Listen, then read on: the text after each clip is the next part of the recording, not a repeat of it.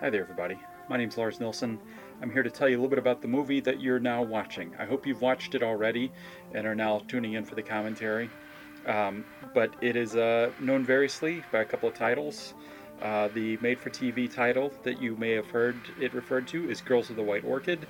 And then the title that you're going to see on screen right now is Death Ride to Osaka.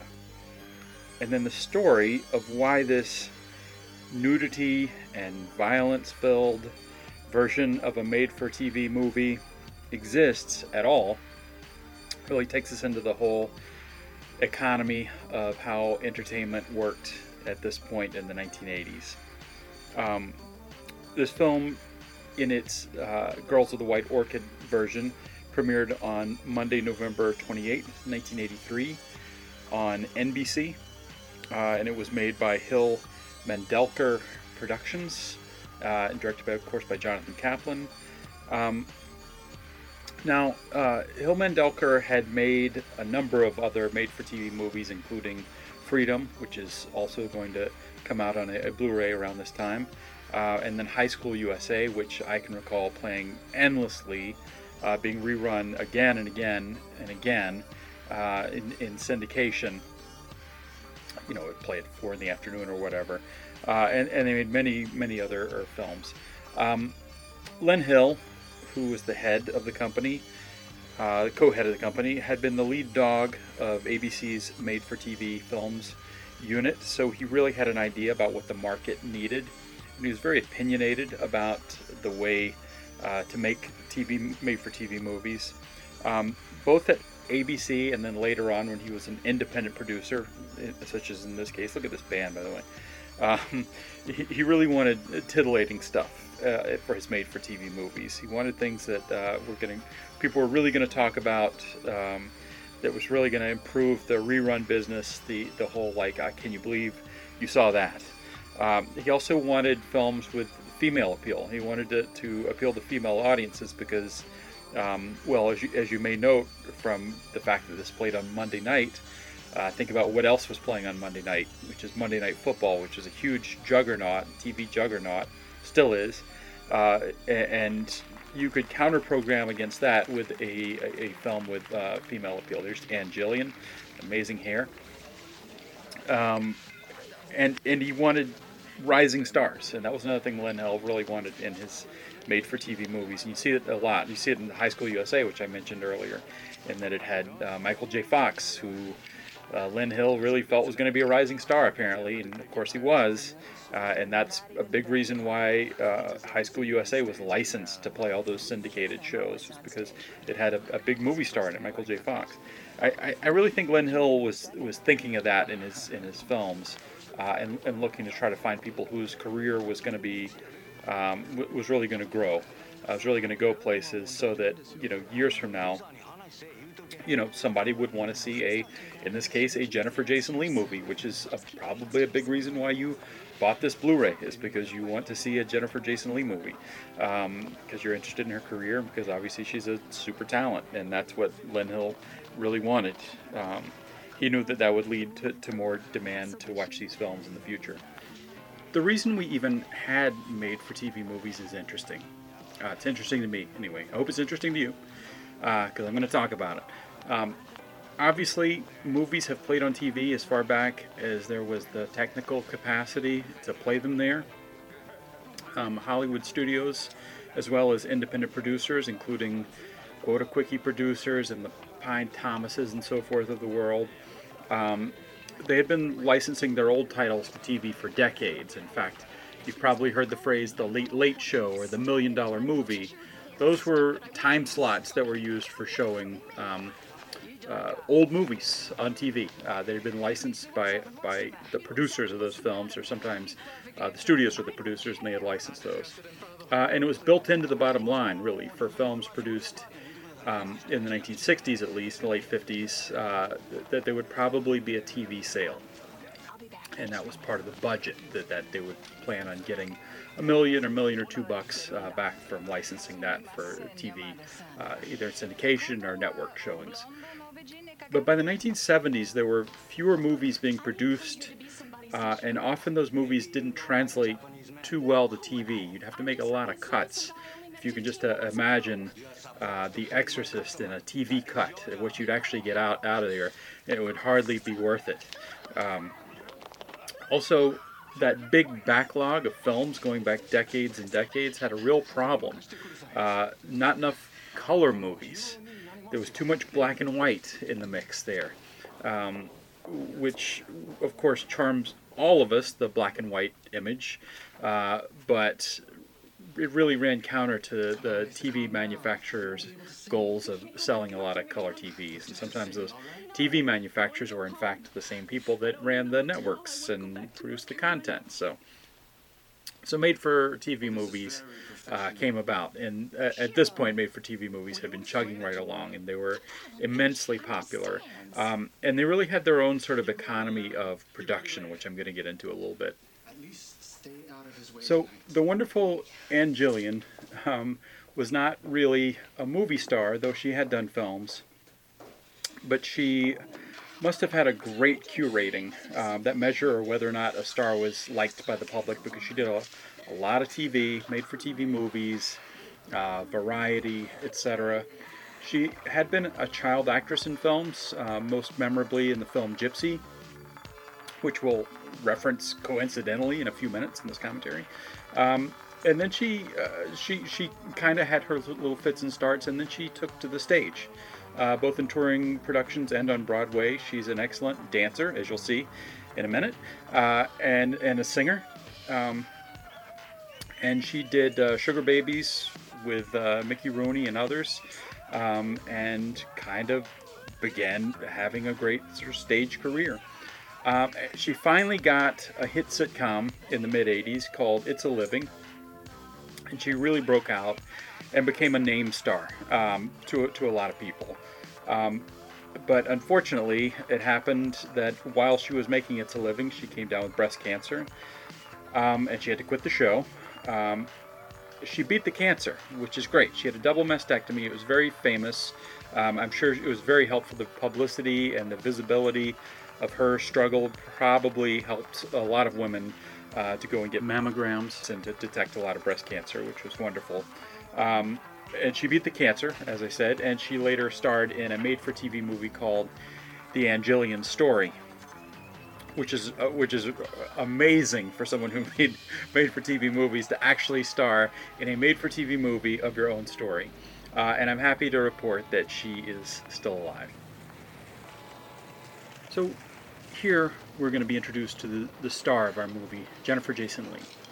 Now, again, if you're watching this movie, you probably already know who she is, and you know her decades of fine work. But kind of consider where she was at the time she made this movie. She was born in 1962. Her dad was the actor Vic Morrow, and her mom was the screenwriter Barbara Turner. Her parents divorced when she was quite young, and her mom married the very prolific TV director Riza Badawi.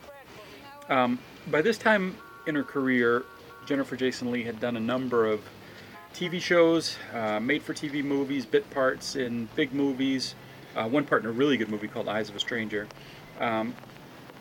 And one of her TV movies was called The Best Little Girl in the World, where she played an anorexic... there's Tom Allard. I'm going to get back to talking about him in a moment, but I'll just point out that that's Tom Allard, and you will hear who he is in just a minute. In The Best Little Girl in the World, she played an anorexic teenager, and she had to drop 20 or so pounds. And you can see how slender she is here, so that's a big drop. And she had also done Fast Times at Ridgemont High, which is a big movie, big hit, made a lot of stars. A lot of stars came out of that film. And it was, her career was really going places at this time. On the other hand, she was dealing with a major tragedy in her life as well, because during the course of the making of the 1982 film Twilight Zone the movie, her father, Vic Morrow, was killed in a helicopter accident. So this was a really a time of major ups and downs for this young actress, and she was bringing a lot to her work. She was really, according to Jonathan Kaplan, trying to work a whole lot. so that she it was almost like she was sort of repressing some of what she was dealing with, and just by working. So this is one of those films that she did when she was just trying to work. Um, One other aspect of this film, and the reason that she really said yes to doing this, because as I mentioned, her career was going places, and she kind of didn't need to do stuff like this anymore. She probably could have held out for bigger roles. But one thing that this movie offered her was a chance to sing. And that's going to come up again in Jennifer Jason Leigh's Jennifer Jason Leigh's career, is her eagerness to sing. And there's a movie called Georgia, which is written by her mom and stars her best friend, almost like her sister, Mare Winningham, where she is going to sing in that movie as well, to much different effect. There's a scene that's going to come up in a few minutes where she is going to sing one of her songs that she wrote. And it really has a sort of heartbreaking quality. It is sung live on set. Look at the vulnerability that she's bringing here. Look at how much you're already just on her emotional wavelength. But she's going to come in here and she's going to play and she's going to sing. And generally what is done in a scene like this is a recording is made, a pre-record is done, and then the actor goes along to the pre-record and lip syncs, because you can get your best take that way.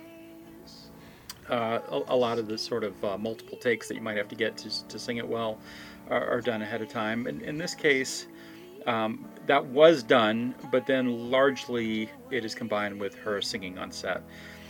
And I said earlier I was going to reference the film Gypsy with Natalie Wood and Gillian.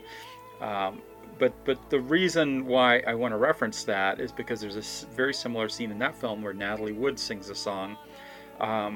And she's not a very good singer, and she doesn't have a very strong voice. But it really does, in that case, provide a look into her vulnerability, a look into where she is. Now, as the song unfolds, we see her boyfriend, who's far, far away, and we see that they're thinking about each other, and we sort of set up the kind of emotional connection through the song, which is a very nice little touch there.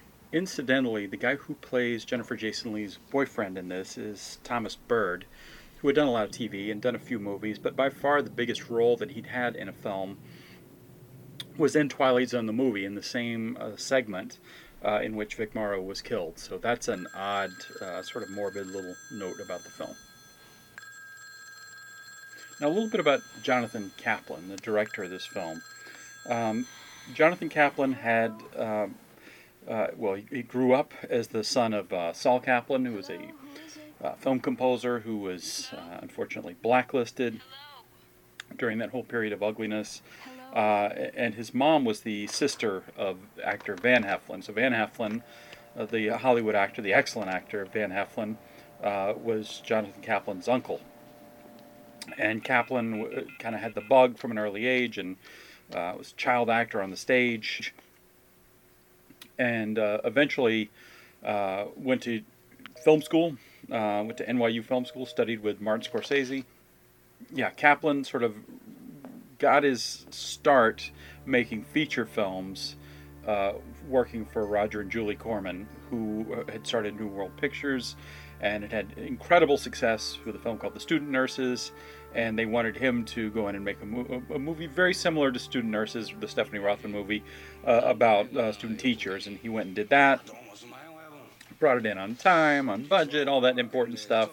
Was proficient, a very proficient director even then, and just kept kind of getting more gigs.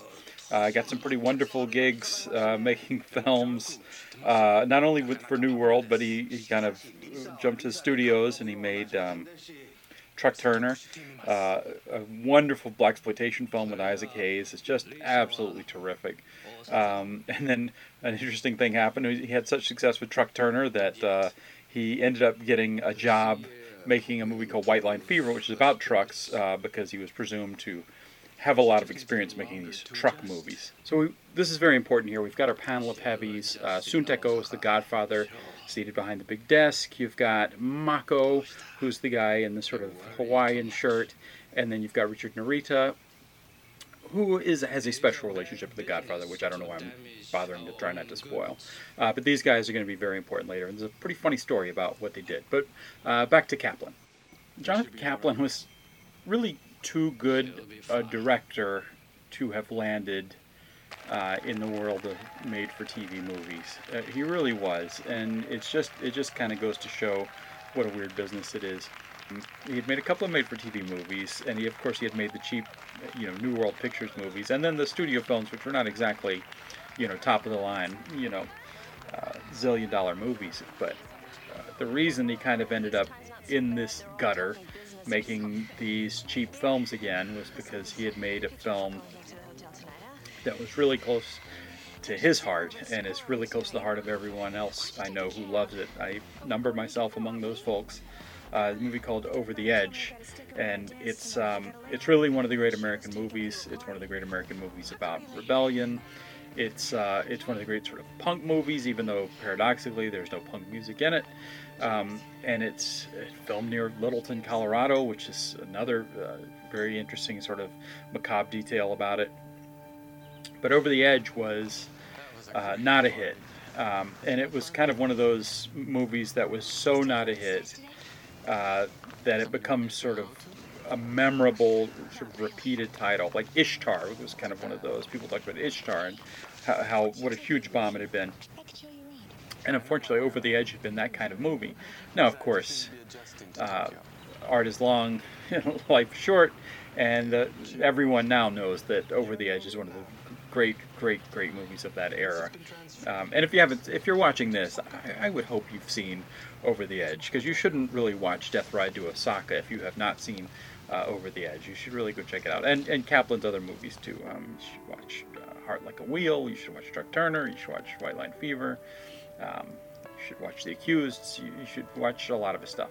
But yeah, so he really was too big a talent, certainly, to be stuck making these. But there ended up being kind of a lot of people who were too big a talent for these kinds of movies, and that's kind of sometimes how show business works, is that smart, canny producer like Glenn Hill will see an opportunity to kind of grab somebody who is momentarily down on his heels and use a really good director like that. And I think that Glenn Hill was happy with this film in every sense, except for the fact that there was not very much Japanese production value. That was kind of a little bit beyond what could be done.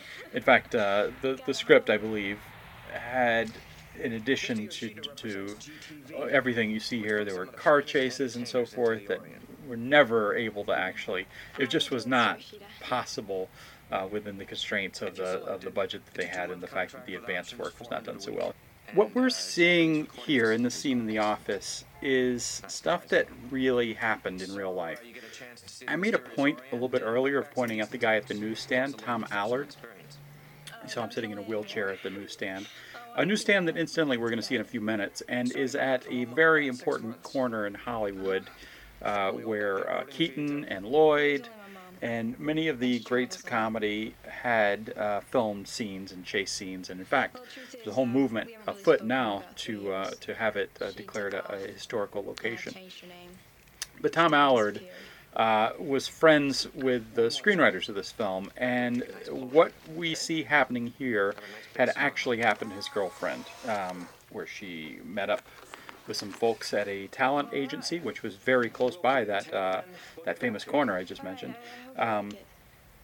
And they signed her up. They sent her to Japan with a one-way ticket, and there her passport was held, and she had a very, very difficult time getting back.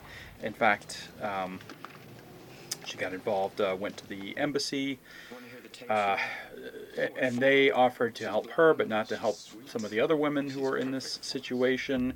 And it became a whole long thing that Allard and his girlfriend at the time, they ended up fighting and crusading and, reaching out to their congressmen and so forth, and trying to get some help for women who are stuck in that predicament there.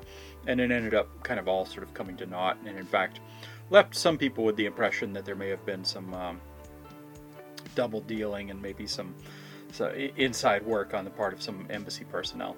Here we are back at that newsstand here, where she's looking for some Japanese phrase books.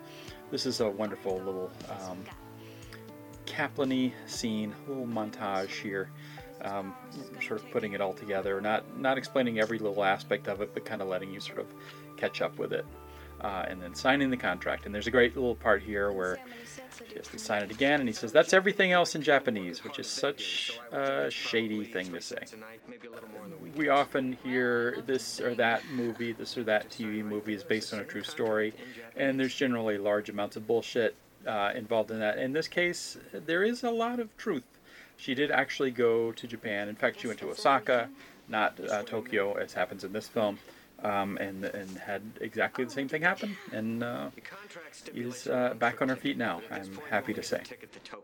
GTV has had itself stung a couple of times by girls who went over, partied for the weekend, and then flew home without telling anybody.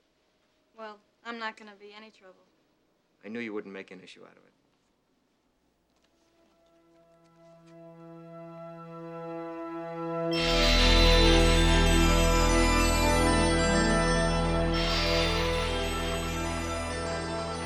Carol.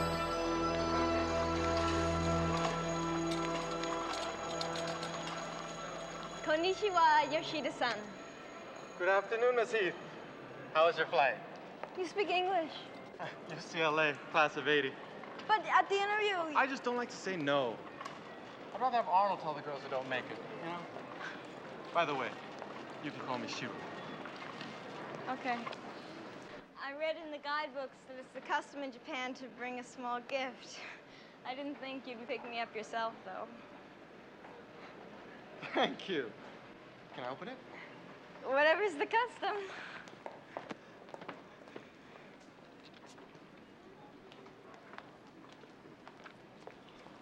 It's a money clip. It's beautiful.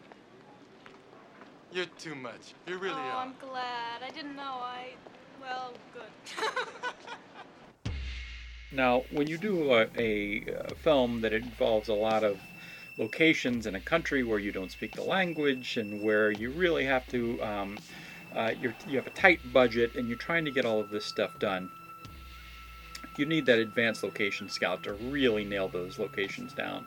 But what ended up happening, as I've heard it, as I've heard the story, I wasn't there obviously, is that Kaplan and company and his cinematographer and his actors got there, and none of the preparatory work had been done. So they had to go and get all of their locations set up, which is a very difficult task to do. And I think they had 2 days to line up locations. So what you're going to see is a lot of shots of the same alley. You're going to see a lot of stuff that's actually shot in a Japanese restaurant in the Los Angeles area. You're going to see some really not very enticing looking outdoor telephoto shots of Shinjuku and some other areas, and the hotel that they stayed in is a main location in the film. And then also you're going to see throughout the course of this, the airport, which is going to happen a couple times. You're going to see the airport.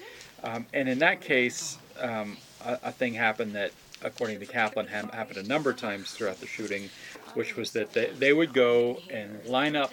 They thought they were lining up the location, but in fact what was happening is the people who they were talking to at the locations were eager to not be rude and tell them no, but in fact there was actually absolutely no chance that they were going to shoot in the location where they thought they were going to shoot. And so in the airport, what happens, and you'll see this in the airport scenes, is they could put the camera down on one point and film.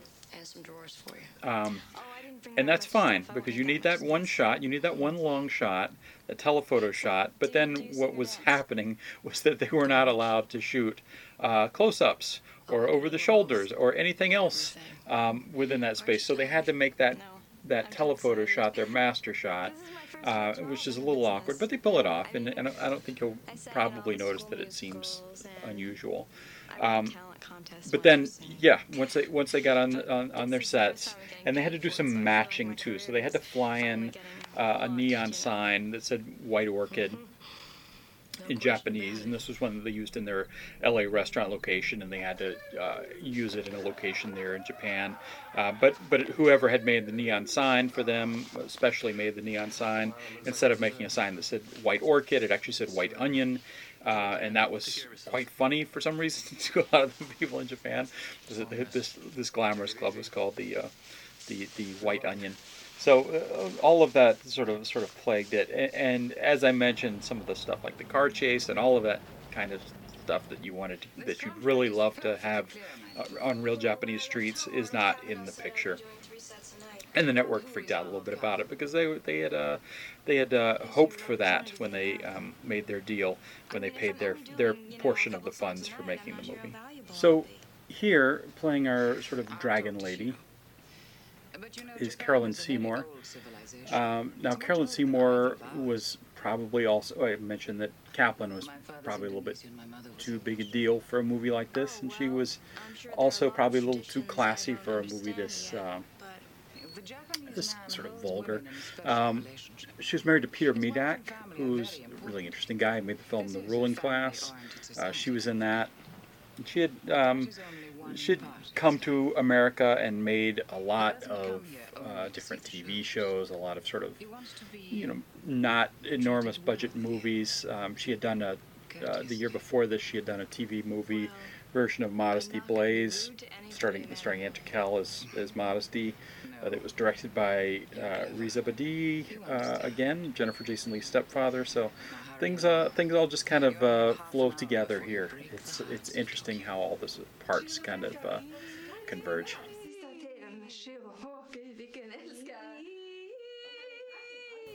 So I think a super interesting thing about TV movies, and it's not just TV movies, it's also episodic TV, is just the way that you have all of these different actors who are, they in themselves are creators. Actors are filmmakers.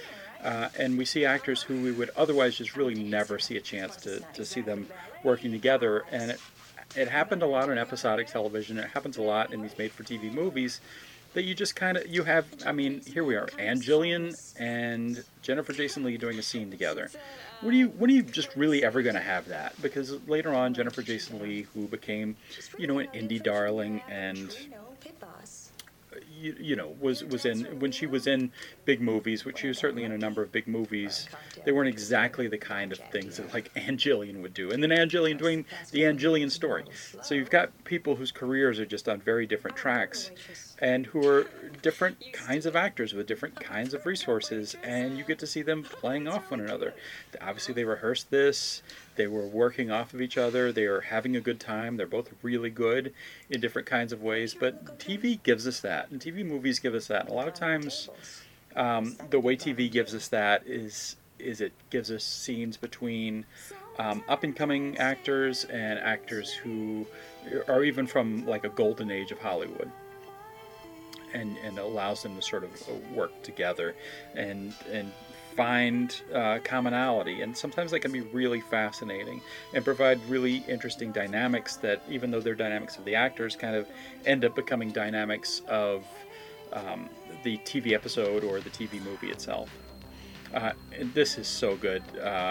This Jennifer Jason Leigh singing this cheesy song and this cheesy setup and this cheesy bar.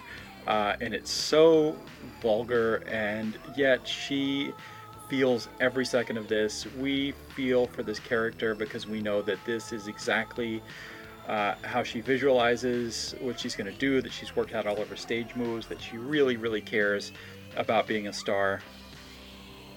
And she's going for it, and we love her for it.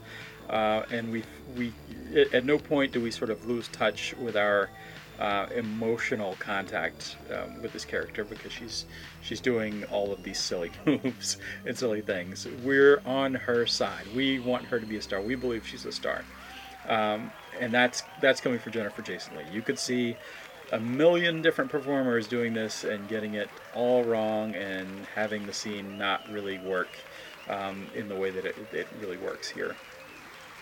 And then to see this wonderful butterfly, this wonderful creature, then sort of thrown into the meat market of this skeezy nightclub is just horrifying. It's just a horrendous thing. And again, this is sort of a cheesy movie, but Jennifer Jason Leigh is treating it like it's a real movie. And she's giving as much effort into this as she would give in Last Exit to Brooklyn or any Miami Blues or any real movie that she does. She's really feeling it. She's really playing it for all it's worth, and that's really what makes it special. And you know, I'd hate to say it wouldn't be so special without Jennifer Jason Leigh, but it just absolutely wouldn't. I suppose there's others who could have played it, but nobody's going to bring exactly this level of vulnerability and exactly this level of identification that we all sort of feel and is established early in the film, and that we continue to feel even as she goes, and maybe especially as she goes sort of deeper and deeper into this maelstrom of sleaziness. And so now we're going to start our cross-cutting to build suspense, where we go to the boyfriend is back in LA and kind of starting to sort of put the pieces together and going and talking to the landlady, played by Ada Rice Marin. And they're going to try to sort of figure out, where did she go? Where could she be? What she's fallen out of contact, what's going on. And then that's there's going to be a lot of sort of cross-cutting, and then we're going to go from this back to the nightclub.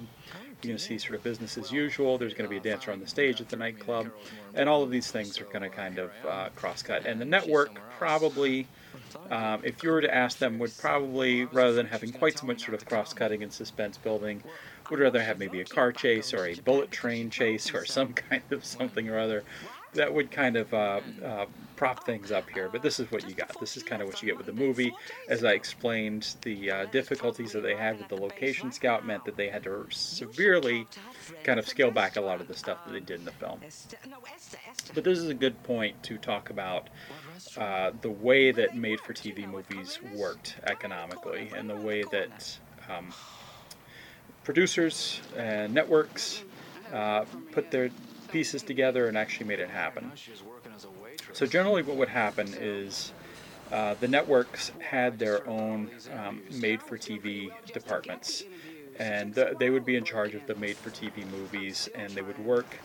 Sometimes they would have their own internal made-for-TV production departments, but whether they did or not, they would work with independent producers as well, who would come in and produce the made-for-TV movies. And what would happen is the networks would pay a license to those producers, and they would pre-license the film so that the producers would know that they had a certain amount that was coming from the network, because the network was going to pay for 2 screenings of the film, generally 2 screenings of the film. Their initial screening and then a repeat at some point down the line. And that happened with this film, and so. And of course, that was the producer, being such a well-known, well-versed network man, understood how it all worked. And you would get your, say, $2 million from the network, and that is kind of how you would get the ball rolling on making a made-for-TV movie. And you could make a $2 million TV movie, probably. But you'd have to make sure that the stars lined up, literally the stars lined up for the network. The network was happy with who you'd cast, and you'd also want to have a product that you could come out of the whole arrangement with and make more money on, which meant that you probably were going to make a made-for-TV movie that was going to be more than just what the network was going to license the film for. So you were going to try to put together some other money, which is called deficit financing. You're going to finance the deficit, the difference between what the network is going to license for the film and what you actually want to use as the budget for the film. And that means that you're going to want to find that money to film on some cool locations, or to add some more stars who give more name value to the film. In this case, the deficit financing was coming from this film from possibly European distributors, possibly Japanese distributors. This is where it becomes a little bit murky, actually. That actually paid for the creation of a European cut, which meant that they were filming not only the made-for-TV version of this, but all this nudity, this wonderful nudity that you're going to see, and some of the violence that you're going to see that's just a little too harsh for a made-for-TV movie. Falls under that arrangement. So that's what happened. Is the production company got a letter of intent from a distributor in Europe, and they took those additional funds and used it to sort of fluff up the production values of the film. And in exchange for that, while they were making the made-for-TV movie, they would also have to go and shoot these additional scenes, which would make it sort of theoretically possible to play in a theatrical setting. There's even a funny story that Kaplan says that they go to shoot one scene with Jennifer Jason Leigh, and she immediately rips her top off. And Kaplan says, whoa, this is not the European version. You can leave your top on here. So that they were consistently throughout the movie sort of pivoting to make the European version of the film. Well, a lot of good it did anybody to create the European version of the film, because I can't really find any evidence of anything of it playing. Posters, lobby cards, trailers, all that kind of stuff. It just seems this version sort of exists, and it's obviously been licensed and it's been out there a bunch when it came out on video. But one sort of thing that happens generally if a film plays overseas is all those folks who are supposed to get residuals from it end up getting these checks, and these are the famous checks that are sometimes a check for 3 cents or whatever, and sometimes they're quite hefty, these residuals. But in a recent interview, Kaplan said, Jonathan Kaplan, the director, said that he ran into Jennifer Jason Leigh and they sort of had a laugh or two about making this film. And he said, by the way, have you ever gotten a residual check for it? And she said no, and he's never gotten a residual check for it. So God knows whatever happened in that department. It also does not seem to have played a second time, and networks generally license these films for 2 plays, and it did all right ratings-wise, but it does not seem to have played its repeat. It certainly did get a good number of complaints, which is heartening. It's good to know that this got some complaints, both from the content and because of the sort of racist aspects of the film, which are certainly present. Jonathan Kaplan was interested in doing this film for a couple of reasons. First of all, there was the opportunity to work with Jennifer Jason Leigh. Like directors, good directors know good actors, and they want to work with them. It's just axiomatic. You want to work with all the very best people that you have an opportunity to work with, and even at this early stage in her career, it was pretty obvious to everybody that Jennifer Jason Leigh had it. It was a talented star and an actor that you wanted to work with. And then the other reason that Kaplan wanted to do this is it was a trip to Japan. It was a chance to go and work in Japan.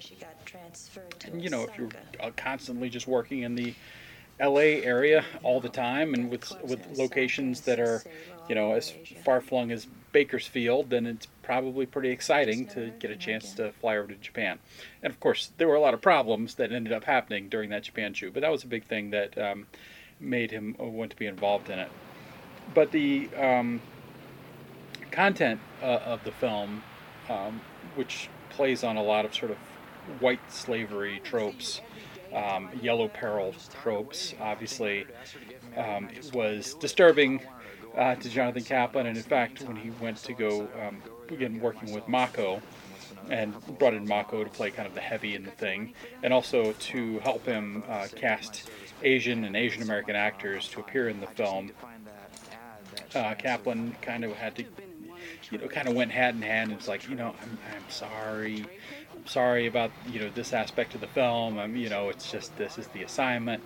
And Mako said to Kaplan, it's fine, I'll get you back, don't worry.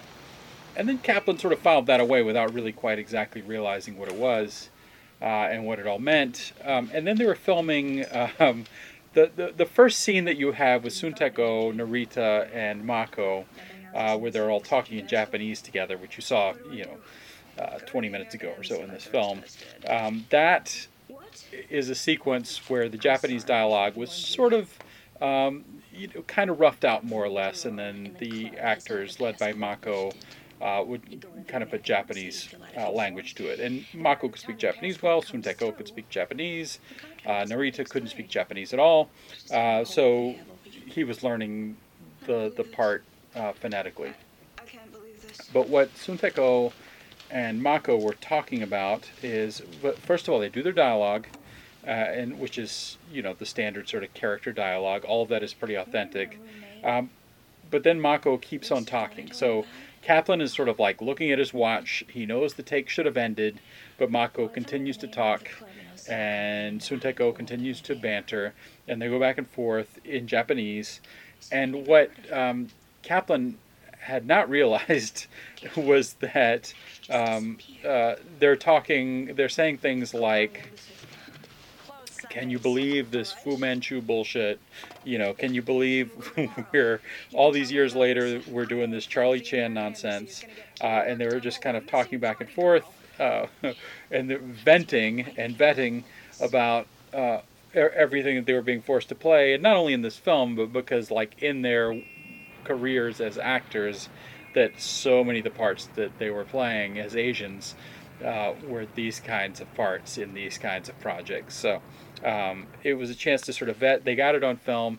I did check in with my friend Mark Walko, who speaks Japanese, and Mark said that he watched the take. He watched what they're saying in Japanese at the beginning of this film, and it is not the scene of them sort of venting about all of this. Unfortunately, it would be wonderful if that had made it into the film, but apparently it didn't. They got it in the can, but it did not make the edit of the film. At least this edit. I wonder if it made the other edit of the film, because that would be pretty funny for people to watch it if they were understood Japanese and they heard what Mako was saying. So the period that produced this film was pretty much the golden age of the made-for-TV movie. This is the same year as The Day After, which was just an absolute sensation. That was the film about nuclear war. This was a time when you had movies of the week dealing with issues of the week. It was really affecting the way that people perceived issues.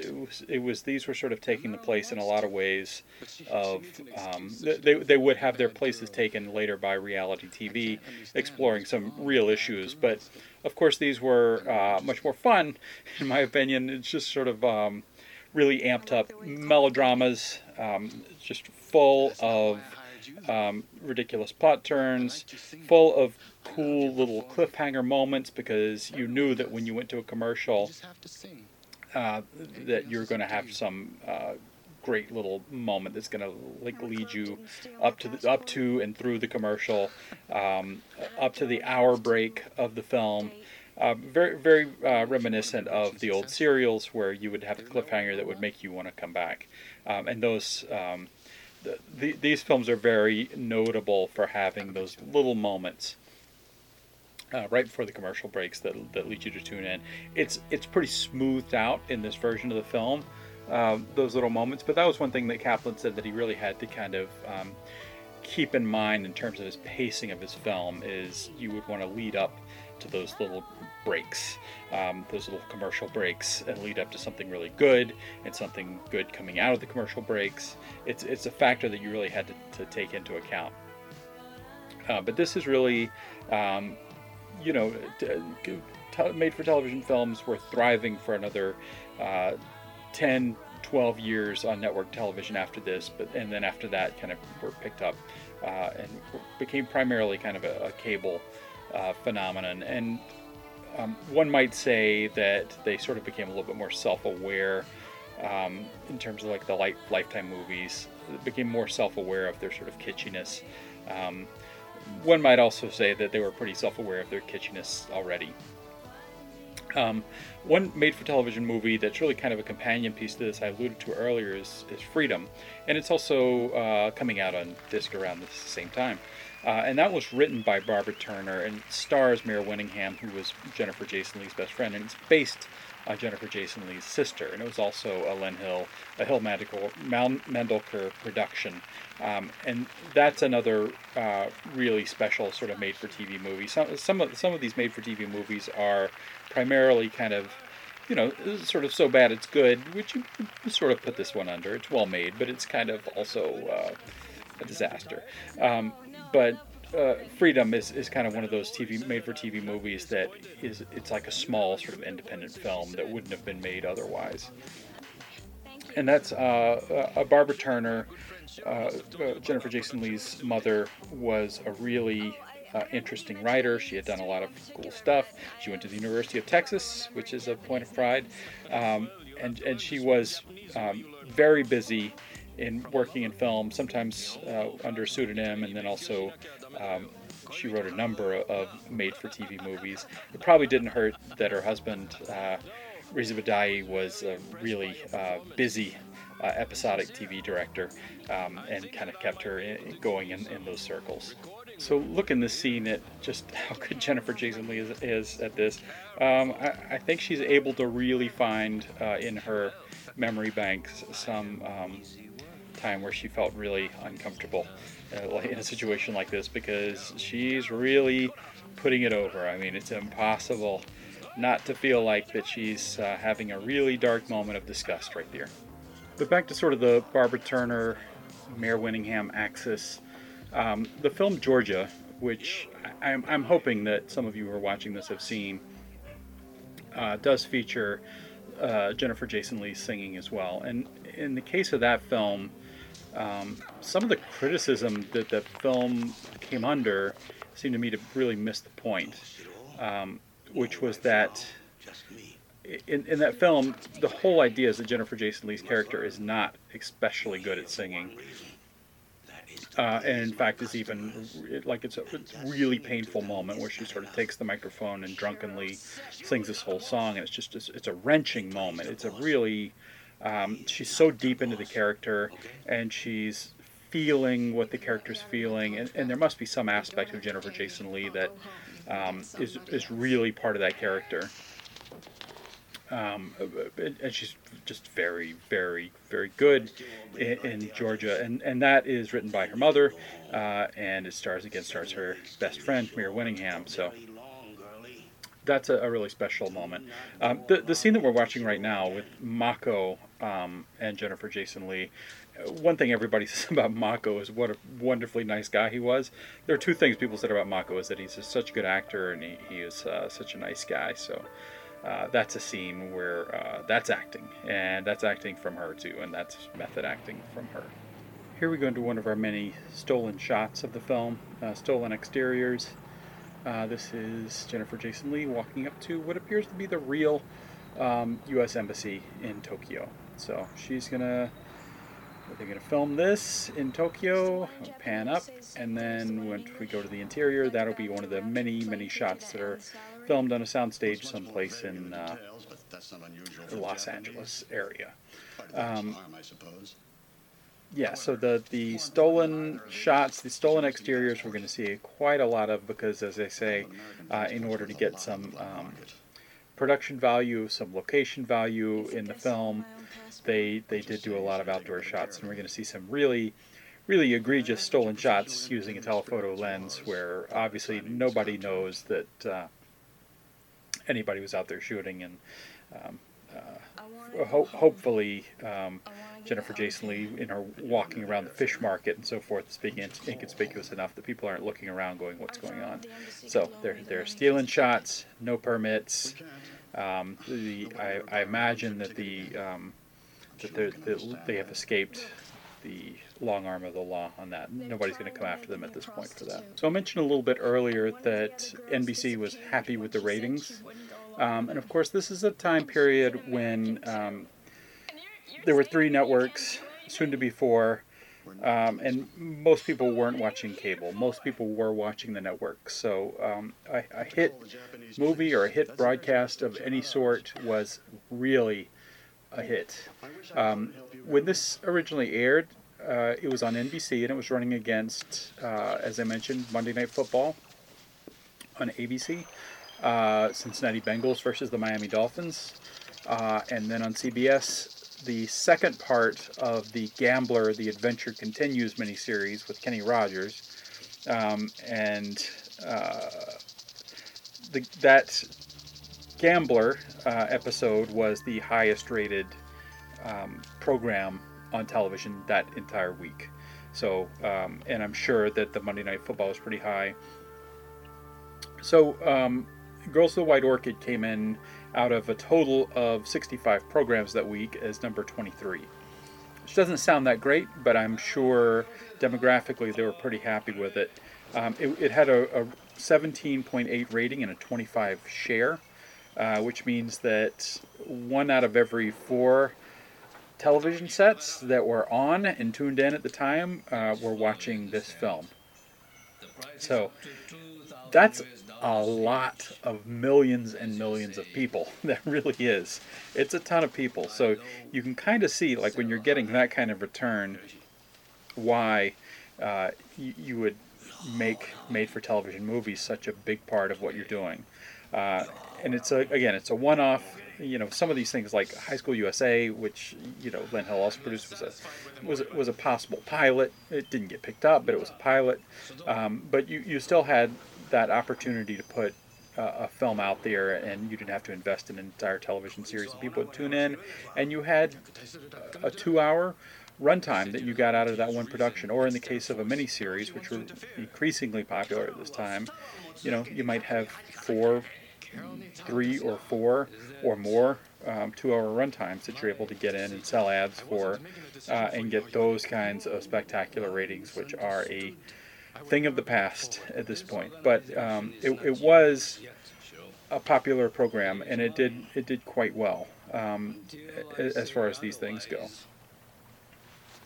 And that information I got, by the way, is from my friend Amanda Reyes, who's the absolute monarch of made-for-television movies, and has written the book on it. Has written numerous articles and written books and done commentaries, and you can tune in for more commentaries from her. There's the exterior of the hotel where cast and crew stayed at, the limited cast and crew that was in Japan, and this is, with the exception of that Hokusai poster, this is almost certainly a soundstage in the Los Angeles area. In here we have a scene of reflection and a scene of kind of skimpily clad Jennifer Jason Leigh. You have to sort of think that this is a mandated scene. That this is a scene that was wanted by the producers and was probably specified in the script, and Kaplan probably knew this was something he needed to deliver. Was a scene of his lead kind of lounging around in not much. So this is kind of a fun scene.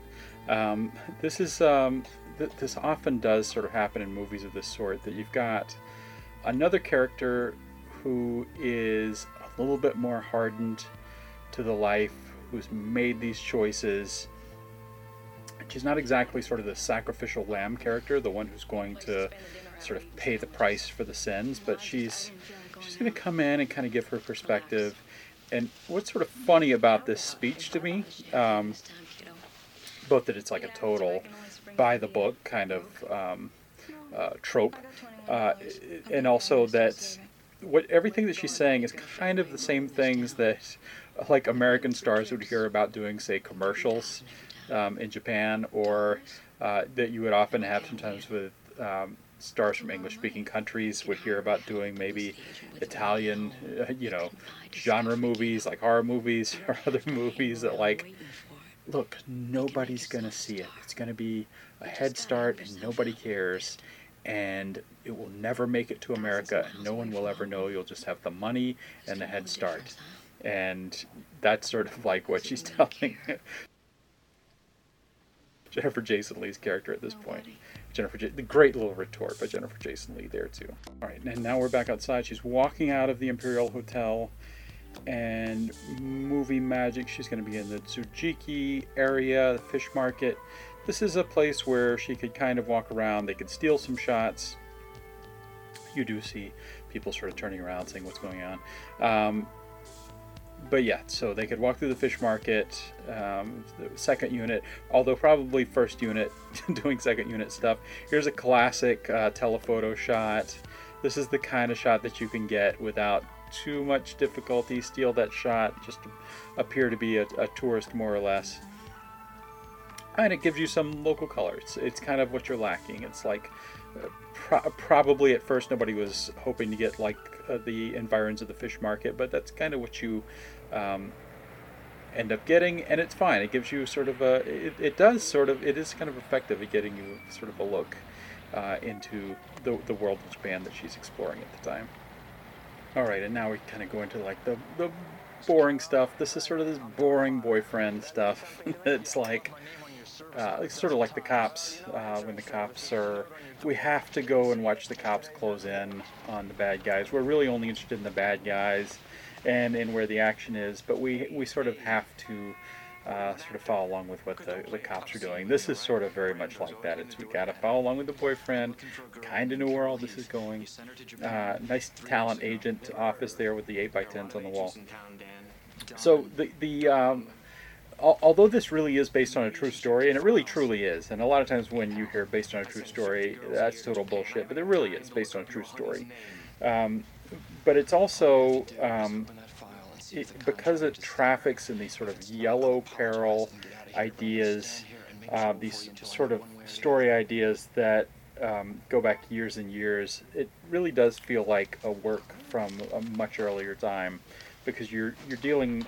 It's a TV movie basically about the yellow peril, which is to say the sort of European and American panic about people of the East, the worry that they're going to sort of take over, the worry that they're going to sort of storm over the barriers and not only take over the world, but also impurify the bloodline, which for some reason people seem very concerned about, I guess, for some reason. And then you also have this sort of trope of white slavery. This is a really good scene, by the way, between these two. This is in a silly movie, this is a pretty nice scene and played well. But you white slavery, which the whole implication of white slavery is that I guess other kinds of slavery are okay. White slavery is of note, so we came up with our own sort of term for it. But yeah, it's all there in this movie. I think when I first wrote about this movie, I said that it's like a 30s, pulp novel, updated to the 1980s with 1980s shoulder pads or something like that, and it really is. Old-timey stuff. Sometimes we look at popular entertainment and we can kind of analyze it as sort of like the dreams of our culture. And this kind of thing, this kind of plot had been part of popular entertainment for a long time, going back to Fu Manchu and even before Sex, Romance, Fu Manchu stuff. But at this point, it's really late in the game. There's no excuse for making a movie like this. I'm having fun with this as much as the rest of you, but to do a movie that sort of suggests these yellow peril ideas, and to have a movie that is about white slavery in 1983 is really late in the game. It's hard to justify, but let's enjoy it for what it is, for this wonderful Jennifer Jason Leigh performance, this Carolyn Seymour as this villain, Mako, and so many other sort of wonderful aspects of the story. So even by only playing on television one time, for instance, let's say that repeat never happened, which it appears maybe it didn't, that it never really did repeat. And it also looks like the girl under the title Girls of the White Orchid, it didn't do a whole lot of syndication. It just kind of did its overseas sale, where it may have played in theaters, and it certainly did hit the VHS market. At which point, this film, hitting the VHS market in, say, 1986, had a pretty important star on the cover, and that was probably a pretty good thing for it. But one of the really sort of amazing things about it is that this was seen more than any of Jonathan Kaplan's other stuff. Anything else Jonathan Kaplan had ever lensed before, it was dwarfed by this. And, he had done a bunch of movies. So probably all those movies put together. His New World Pictures films, his other theatrical films, Truck Turner and White Line Fever, and on up to Over the Edge, and all of these films, which had been seen by, a fair number of people. That number was hugely dwarfed by this, and until Jonathan Kaplan was sort of the in-house main director on the show ER, and doing a lot of those, this was probably the thing that more eyeballs saw than anything else. So that's a pretty amazing thought. And when you go to make a made-for-TV movie, you probably know that. You know that when you make it, that this is going to be a part of your legacy, like it or not. That even though it's just only going to be a bunch of weirdos like us who are watching a movie like this so many years after it's made, that there really are a large number of people at the time who see this, and it's going to make kind of an impact on you because you saw it, and there are scenes in this film that are pretty powerful, actually. Now, in the course of preparing for doing this commentary, I talked to a number of people, including Tom Allard, who's the guy who we saw him at the newsstand, and he's the one who's the true story of. And his best friend was Jim Beaver, an actor who, at some point, we were going to see, or we have seen, and he's just sort of passed by the frame of the camera, in an extra scene. And then also, supposedly, somewhere in this film, is the porn actor Harry Reams, who is an extra in a scene, and I've never been able to spot him. He's a pretty identifiable guy with his waxen mustache, but I could not identify him in any scene. But according to Allard, Beaver had shared a story from behind the scenes of filming this, and again, I have no idea when this would have been, but some of the extras had mics on because they might have had like a little small line or two. And when you have a mic on, it's easy to sort of forget it. And you have the mic on, but the sound guy, sound person, I should say, is standing over there with headphones on. It can hear everything that you say. Harry Reams, having done a lot of porno films, probably approximately 7,000 porno films, was mic'd up because he had a line or two throughout the course of the film, throughout the course of the scene, and he knew that the sound person was listening, so he just kind of kept up this little monologue to the sound guy. And he was apparently a pretty funny dude, pretty funny guy, friendly guy, funny guy. But he kept up a little monologue about how very attractive the sound guy was, and how he was looking the sound guy up and down, and he was saying some pretty off-color stuff about the sound guy, and the sound guy is of course hearing all of this, and because several people are mic'd up, not really sure who's saying it. So that's apocryphal, of course. I've never been able to spot Harry Reams in this film, and I don't know what scene exactly even that would be. So it's possibly apocryphal. It's maybe a story that I was told was during this film. It's maybe during another film, but it was definitely during a Jonathan Kaplan film. And then another story that Allard passed on from Jim Beaver was that he had been working on Bad Girls, which is another film that Kaplan had directed, and that's the Western, and that's the Western where Kaplan sort of we worked with a bunch of Hollywood A or A- list female stars, and also a bunch of horses. And that's the film where memorably Kaplan had said, well, when you work on a film with horses, when you work on a Western, the horses are the stars. If they're not feeling it, you're just not shooting that day. And that's kind of fun to think of, like the difficulties that you would have in shooting a Western when the horses are the stars. But the upshot of that story is that on the set, Beaver had observed there was an AD or a second AD or somebody that was dealing with a bunch of extras and needed one of them to move over, like and yelled out, "Hey, you over there, you over there," and Kaplan had seen this happening, and Kaplan went over to his AD and said, "Hey, these people have names. They have names," which is such a nice thing. I've not heard a single unflattering Jonathan Kaplan story, I have to say, and even in my own work as a film programmer, I remember I had I had one question that I had about Truck Turner, which I was about to show, and this was really probably 15 years ago. I was about to show the film Truck Turner, and I just had a question about it, something about how it was made, and I got Jonathan Kaplan's email address through the DGA website, and I sent him an email.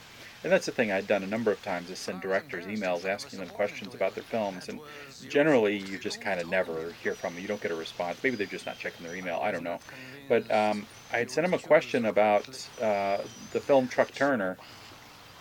As I recall, I was asking, I said, I noticed that you had a number of collaborators on the script of Truck Turner, and Oscar Williams is one of them, and I'm wondering, was Oscar Williams brought in to sort of polish the dialogue, because it's a film that really is authentic to African-American idiom, in a way that when you hear a lot of blaxploitation films, it's like a bunch of guys like saying, "Hey, you mother," but Truck Turner feels very organic, very true.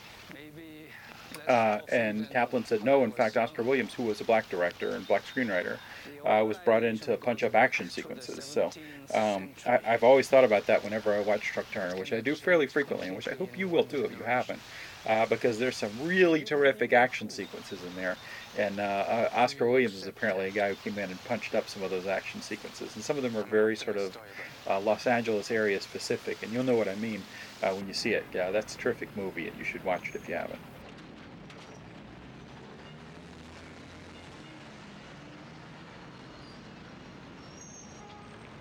This is also a great time to honor what we might call the sort of second Corman School. The first Corman School, meaning those directors who got their start under Roger Corman when Roger Corman went to go produce movies, were people like Coppola and Monty Hellman and Jack Hill. And Stephanie Rothman got her start at that point, and tons and tons of wonderful filmmakers who just kind of had a chance to sort of pitch in, make films, assist on films and whatnot. And that, through sort of Corman's work at AIP or Filmways, was like a very, it's very sort of well known that Corman School, Bogdanovich is another one, is that sort of first Corman School is very important and sort of well recognized and well known, I think. But the whole sort of second Corman School, the Corman School that came in under New World Pictures, that's its own kind of little world, and I want to recognize some of those folks while they're with us, and I don't just mean like Jonathan Kaplan, who's done just so much wonderful work, and Joe Dante, who's done so much wonderful work, and Alan Arkush, but also like the late Steve Carver, and Demi, and Paul Bartel, and it was just and John Sayles is a screenwriter, and Julie Corman is a producer. It's so many wonderful people there who, that's a generation. All these generations of folks are getting old, and we've lost some of those folks, and I hope we are able to honor them for their contributions, not just their contributions making, exploitation movies, but for everything that they did afterwards, for all the sort of tricks of the trade that they learned doing that, and were able to pick up and apply to other projects maybe that they felt more personally excited about and felt like made a more personal contribution with. At this point, a movie made in 1983 is a pretty old movie, and the films that these guys were making, these are movies that were made a long time ago, and it may not sort of feel that way because When you look at a movie like this, it sort of moves. It can sort of excite people in the same way that they were excited about it in those days. It doesn't feel like a pokey old movie, but this at this point, this is an old movie, and it is now kind of as old as in those days. Looking back at an Edgar Ulmer movie, like that was an old movie then. This is kind of our equivalent of looking at sort of those Edgar Ulmer B's nowadays, and I think there are just as many sort of lessons to be learned.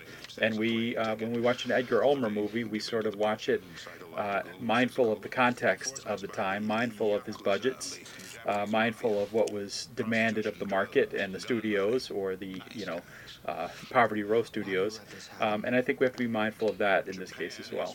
So in a minute we're going to go back to Jennifer Jason Leigh in her hotel room, and a man is going to burst in, a cop is going to burst in, and he's going to say a line, and we know that this was filmed in Los Angeles, and we know that this is probably one of the actors of Asian descent who Mako brought to the production, because he's not a native Japanese speaker. He's speaking phonetically, and what this actor who's going to bust in a few minutes is going to say is he's going to come in and he's going to say, "Hey, are you doing business in here?" That's the scene as written. But because of the way that he actually accents the words, what he's actually going to be saying is Japanese for, "Hey, are you polishing rice in here?" Oi, ここで商売しとるのか?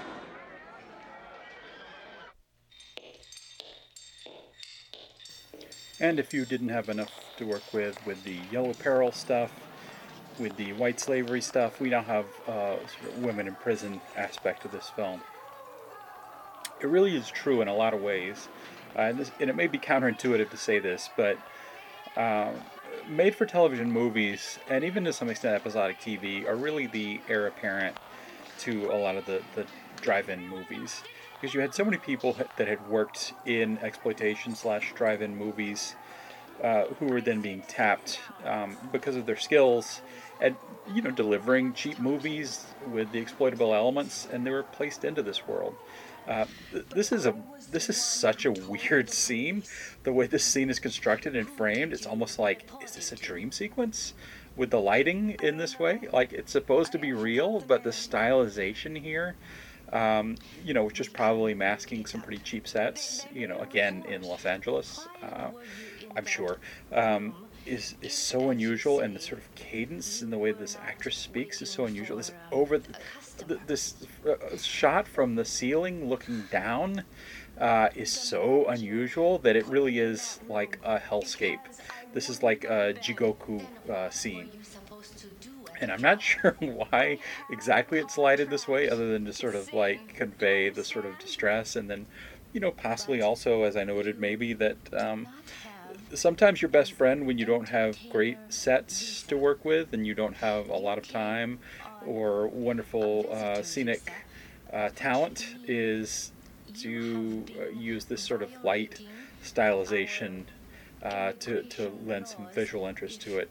And I suppose it's also true that this is the period where MTV was huge, and you see the MTV influence in a lot of made-for-TV movies and a lot of even episodic TV at this time, above and beyond just Miami Vice. But you do see what was sort of called the MTV influence in a lot of these things, and you certainly do have it, I think, in the way that some of the scenes of her singing in the nightclub are shot, but I think that sort of intense stylization pops up again in some scenes like this, which are sort of arty and aimed to kind of keep the eyeball interested in a way that you wouldn't normally see in a film of this type, or of any type, really. And that sort of MTV-ization of the way the movie's filmed is going to continue very soon. We have some real sort of scuzzy. This looks like a Filipino women in prison movie. Honestly, it looks that scuzzy. They're doing a good job making this look like a very undesirable place to be for Angeline here. She has been sent on the death ride to Osaka here. Once we go to this nightclub scene, we're going to see another visual influence I think that we saw a lot of during this period.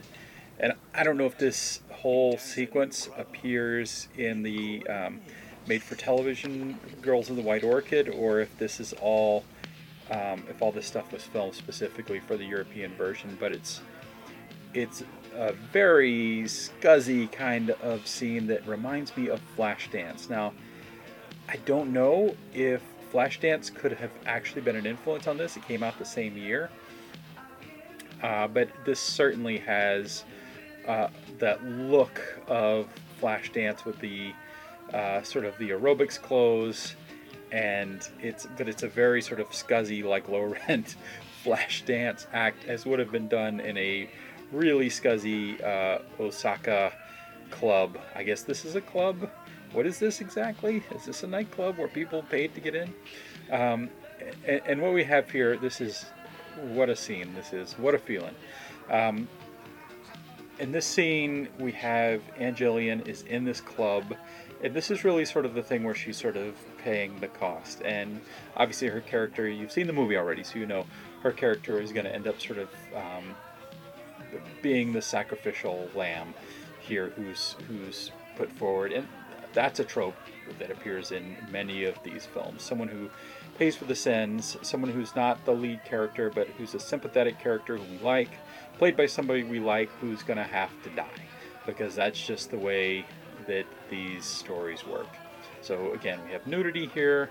I don't know if a non-nude version of this appeared in the made-for-TV version. Somehow I kind of doubt it.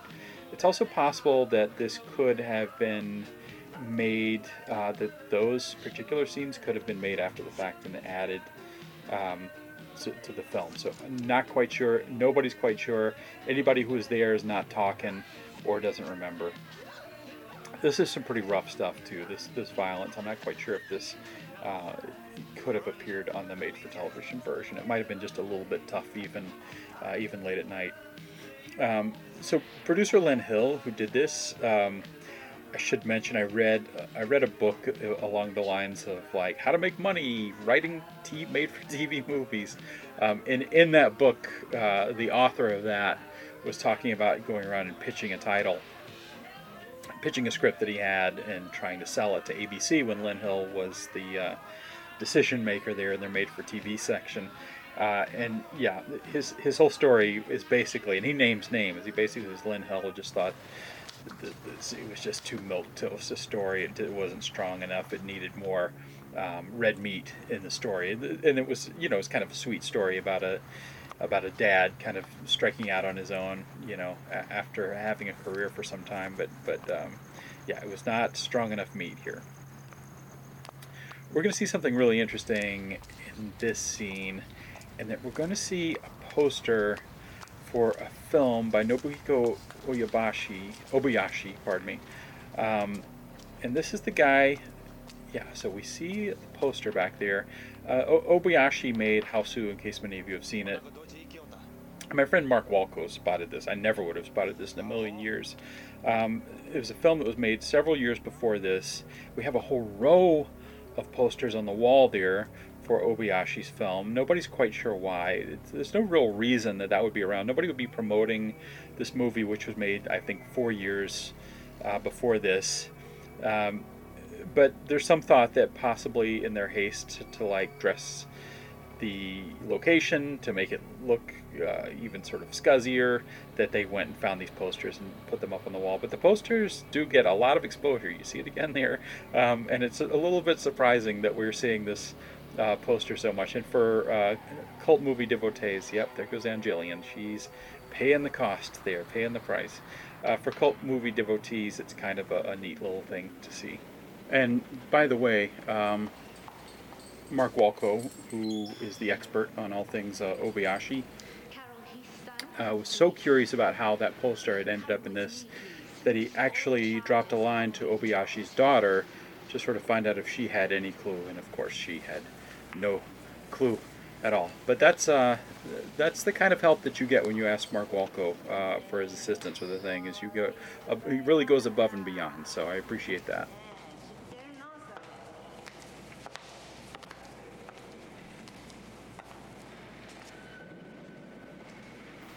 all in all, this film's a real curiosity. It's a real curiosity because we have, a couple of real greats. We've got Jennifer Jason Leigh, at a time when she's really sort of beginning to sort of achieve her potential in her career, and then we have Jonathan Kaplan, at a sort of down spot in his career, which I'm so happy to say that after all this, he kind of got back to sort of where he had been, and he got back to making films that he really cared about. And Mako, and Carolyn Seymour, and Leslie Wing, and Sun Tiko, and some other just really good people. And they're going and they're earning a paycheck, and they have a chance to kind of just make something that sort of allows them to maybe find a scene or two that they could do something special with. But then ultimately is a movie that I'm sure everyone involved with this sort of thought, like, well, this is kind of more or less going to disappear down the memory hole, and nobody will be recording an awkward commentary about it in whatever 40 years. So, but joke's on you, you guys. We're talking about this movie still all these years later. And I think it would be wrong if anyone got the impression that we're talking about this movie because it's some kind of masterpiece, some kind of great movie. But what it is a real sort of place and time. It has become something that we say a lot during this decade, that you can't do that no more. You can't do that no more. And this is truly one of those movies that you can't do anymore. You can't do it in many ways because you wouldn't want to make a movie that depends on these sort of outright racist tropes. And you will also kind of wouldn't want to do a movie. I think most people wouldn't want to do a movie that's this clearly melodramatic, although I'm not quite sure why, because melodrama's always kind of worked. But it is true that melodrama that hits you with such sort of hard edges as this one does is sort of seen as an outmoded way to make films. And that part's a little too bad, because I think that you can make bold, in-your-face melodrama. Everybody knows it's not real. Everybody knows that this is not a realistic situation, despite the fact that it is, based on a true story. But it is not necessary to have your film display the contours of realness. And I think in a lot of ways, made-for-TV movies were kind of this last sort of bastion of making films that did not feel that they needed to incorporate hyper-reality within the course of the film. Of course, the irony is that the films that people think of as realistic or true to life are, of course, nowhere near true to life or realistic in any kind of way. And a film like this just sort of gives us, clear-cut good guys, bad guys, and allows us to sort of visit this world. It is true of television and maybe a lot of other popular entertainment that we kind of want to turn our heads off, that there's this sort of ritual nature of watching television. And this is, by experiencing this film now and sort of looking at all the ways that it differs from where popular entertainment has gone since then, we can sort of appreciate where people were when they would undergo the ritual of watching a movie of the week at this point. And I think that's kind of what makes it really interesting. It's a well enough executed ritual TV movie of the week, and it works along those terms still.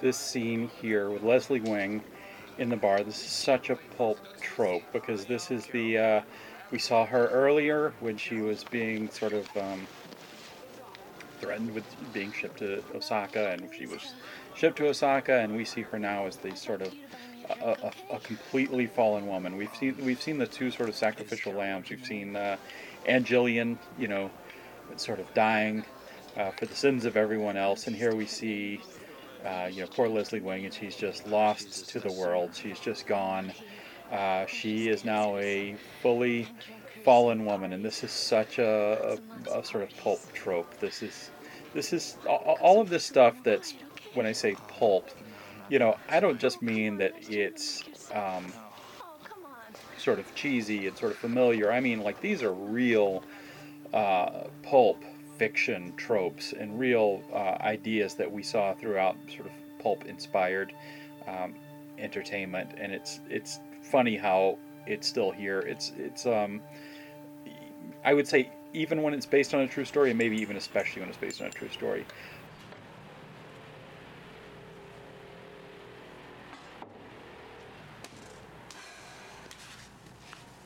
And what the hell is going on here? This Yakuza guard here, why is he standing around in a guarding position in the hall with no shirt on? I mean, I get that we're supposed to see his tattoos, but this makes absolutely zero sense. This is completely out of character. It struck me as pretty strange, and then my friend Mark Walco, who provided some of the context about Japanese culture here, has told me, in fact, that this is really, truly beyond the pale and bizarre. There's no real reason for doing this other than to show off the tattoos and to show that there's an otherness too. And this is a pretty exploitative scene.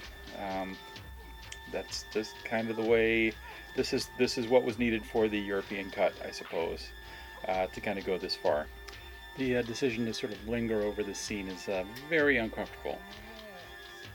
This is scenes like this, generally less explicit than this, have always been a part of movies, and some people have said in the past that a rape scene or a scene where there's the jeopardy of rape has always been part of cinema because it combines sex and violence.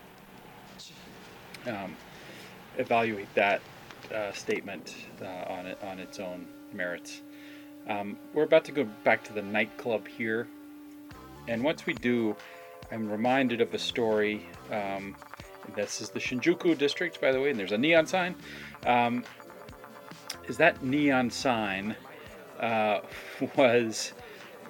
they made, I think, 3 of those neon signs, and like 2 got busted in transit, and then there was one that was perfectly good, and then a stagehand was mounting it, and he dropped it and broke it, and he went to Kaplan and the producer and said, "Hey, I'm sorry, I dropped the sign.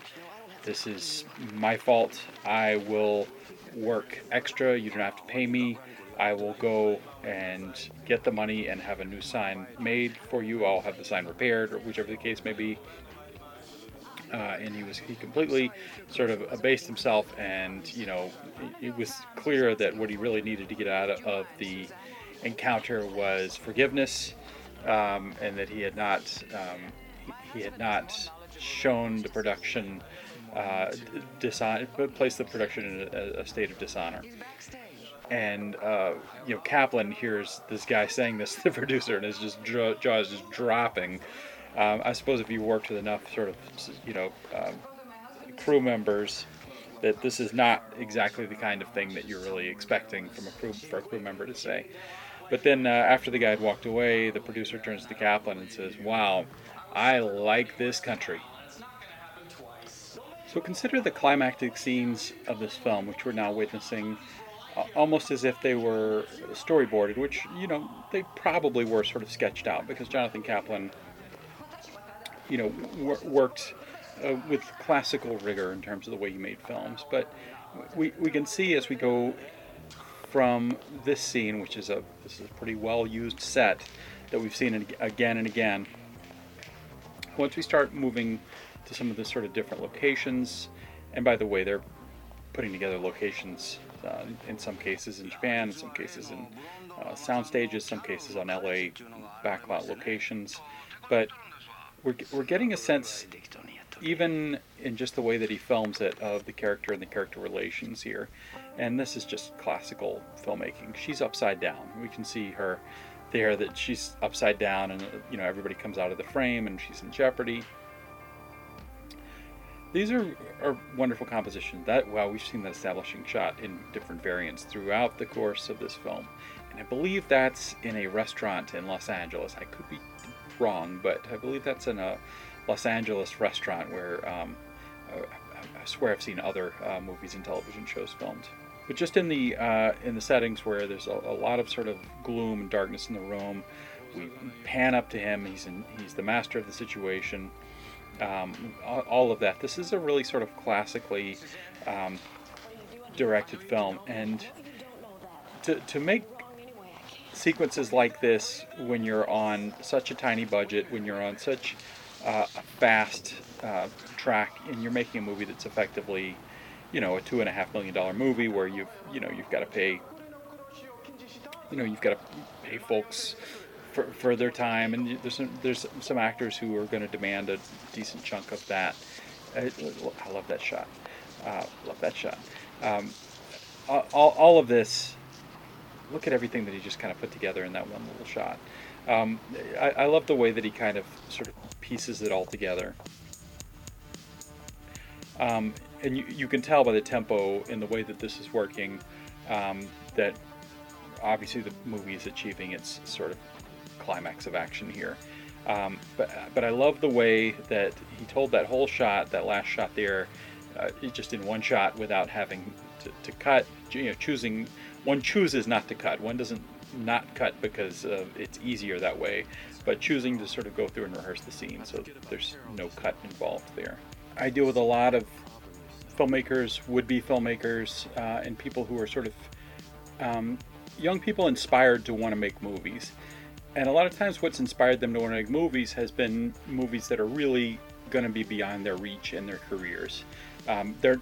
They're just not likely to have a chance to make a Lawrence of Arabia, or even like a Fight Club or something, or movies that really have driven them and excite them. But I sometimes encourage them to watch movies that are closer to their means, so they can look at it and they can sort of appreciate that. Yeah, I could do that. I could probably hire actors who are both sort of solid professional actors, as well as maybe some up-and-coming actors that I've identified, and maybe I could pull off a movie like this on locations and studio sets that are manageable. And I think that you can kind of learn maybe even more about watching a film like this than you can from watching Lawrence of Arabia, because you're just not going to have magnetic movie stars like that you can work with who you are able to focus the eye upon. You're not going to be able to go spend so much time in the desert waiting for a mirage to pop up. But you really can watch a movie like this, or I referred to Edgar Ulmer Bees earlier, and some of those are enormously inexpensive films, and you really can watch films like these and see, yeah, okay, I see how I would do that. I can see that he had this location for one day, and that he used it for that, and then he went and changed his actors' outfits, and then he reused the location for this again. You can actually sort of figure out everything. I see how he blocked these shots. I see how he made this happen. So we talked a little bit about Jennifer Jason Leigh's this period in her life. A period where she was really finding stardom. She had gotten a great part in the film Fast Times at Ridgemont High, really the lead part in that. And then also had dealt with her dad dying in a horrific on-set accident, which involved a lot of special effects. And Kaplan said that he really thought that Jennifer Jason Leigh was trying to get through this, trying to kind of keep her head down and work and sort of put it out of her head. But it's a pretty traumatic, terrible thing that happens to you. That first of all, your father dies. Your father dies in an accident before his time, and then it's a really pretty horrific accident, which I'm not going to go into. But if you want to read up on it, if you don't know about it, then possibly read up on it. But it's pretty horrific and scarring, even for someone who's not, the daughter of Vic Morrow, who that happens to. And this is only maybe a little over a year later, or a year and a half or so later, maybe, at the most. And that, that's a pretty scarring experience. But again, according to Kaplan, she's kind of working through it, going through all of this and keeping her head down and not really too freaked out until you get to this sort of final scene here, this sort of climactic part. So the special effects people all come in, they lock down the set. When you're doing special effects on a film set, everything's quite a bit different than when you're just kind of shooting scenes, dialogue scenes, let's say.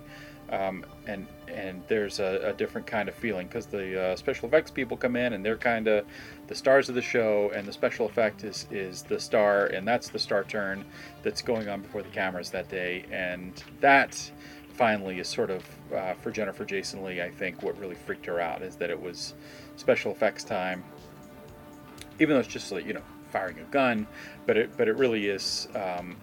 It's a situation where you've got the safety folks there, where everybody's doing that, and that for her, I think, was the moment where she really sort of realized that, hey, this is the same sort of situation in a way that my father was in when he got killed. So I think that kind of freaked her out. She had to go take a minute, go leave the set. Kaplan gave her as much time as she wanted, and then she dealt with it and came back and took care of it. And all this brings us to the climactic visit to the airport. And one thing you will notice is once we get back to the airport, we see a shot that we're very used to, the telephoto long lens shot inside the airport, where they had the one little space where the folks in the airport had given them permission to put the camera, and they used that camera placement throughout.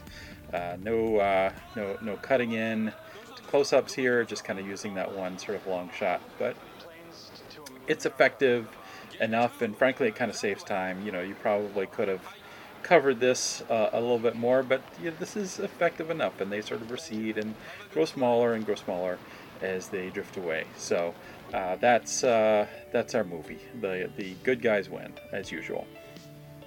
And speaking of good guys and good women, this is sort of a group effort. Jonathan Hertzberg asked me to do this commentary, and I said, sure, I'll do it, and I'll goof around and I'll joke around with somebody else. And he didn't want that. He wanted a fact-heavy commentary. So you've gotten a fact-heavy commentary, as fact-heavy as it could possibly be, I think, for a movie this sort of little known. And it was hard to do. But thanks, of course, to John Hertzberg. Thanks to Jonathan Kaplan, who provided a lot of the information. Thanks to Tom Allard, whose true story and his girlfriend's true story this was based on, who talked to me about this. Thanks to Mark Walko, who helped with so much of the sort of Japanese language stuff and Japanese sort of cultural stuff that I would have missed otherwise. Thanks to Amanda Reyes, who helped me out with the rating stuff and some context about this. These are all wonderful people, and I'm so grateful. Thank you for listening to me and ah and so my way through all of this. Thanks so much.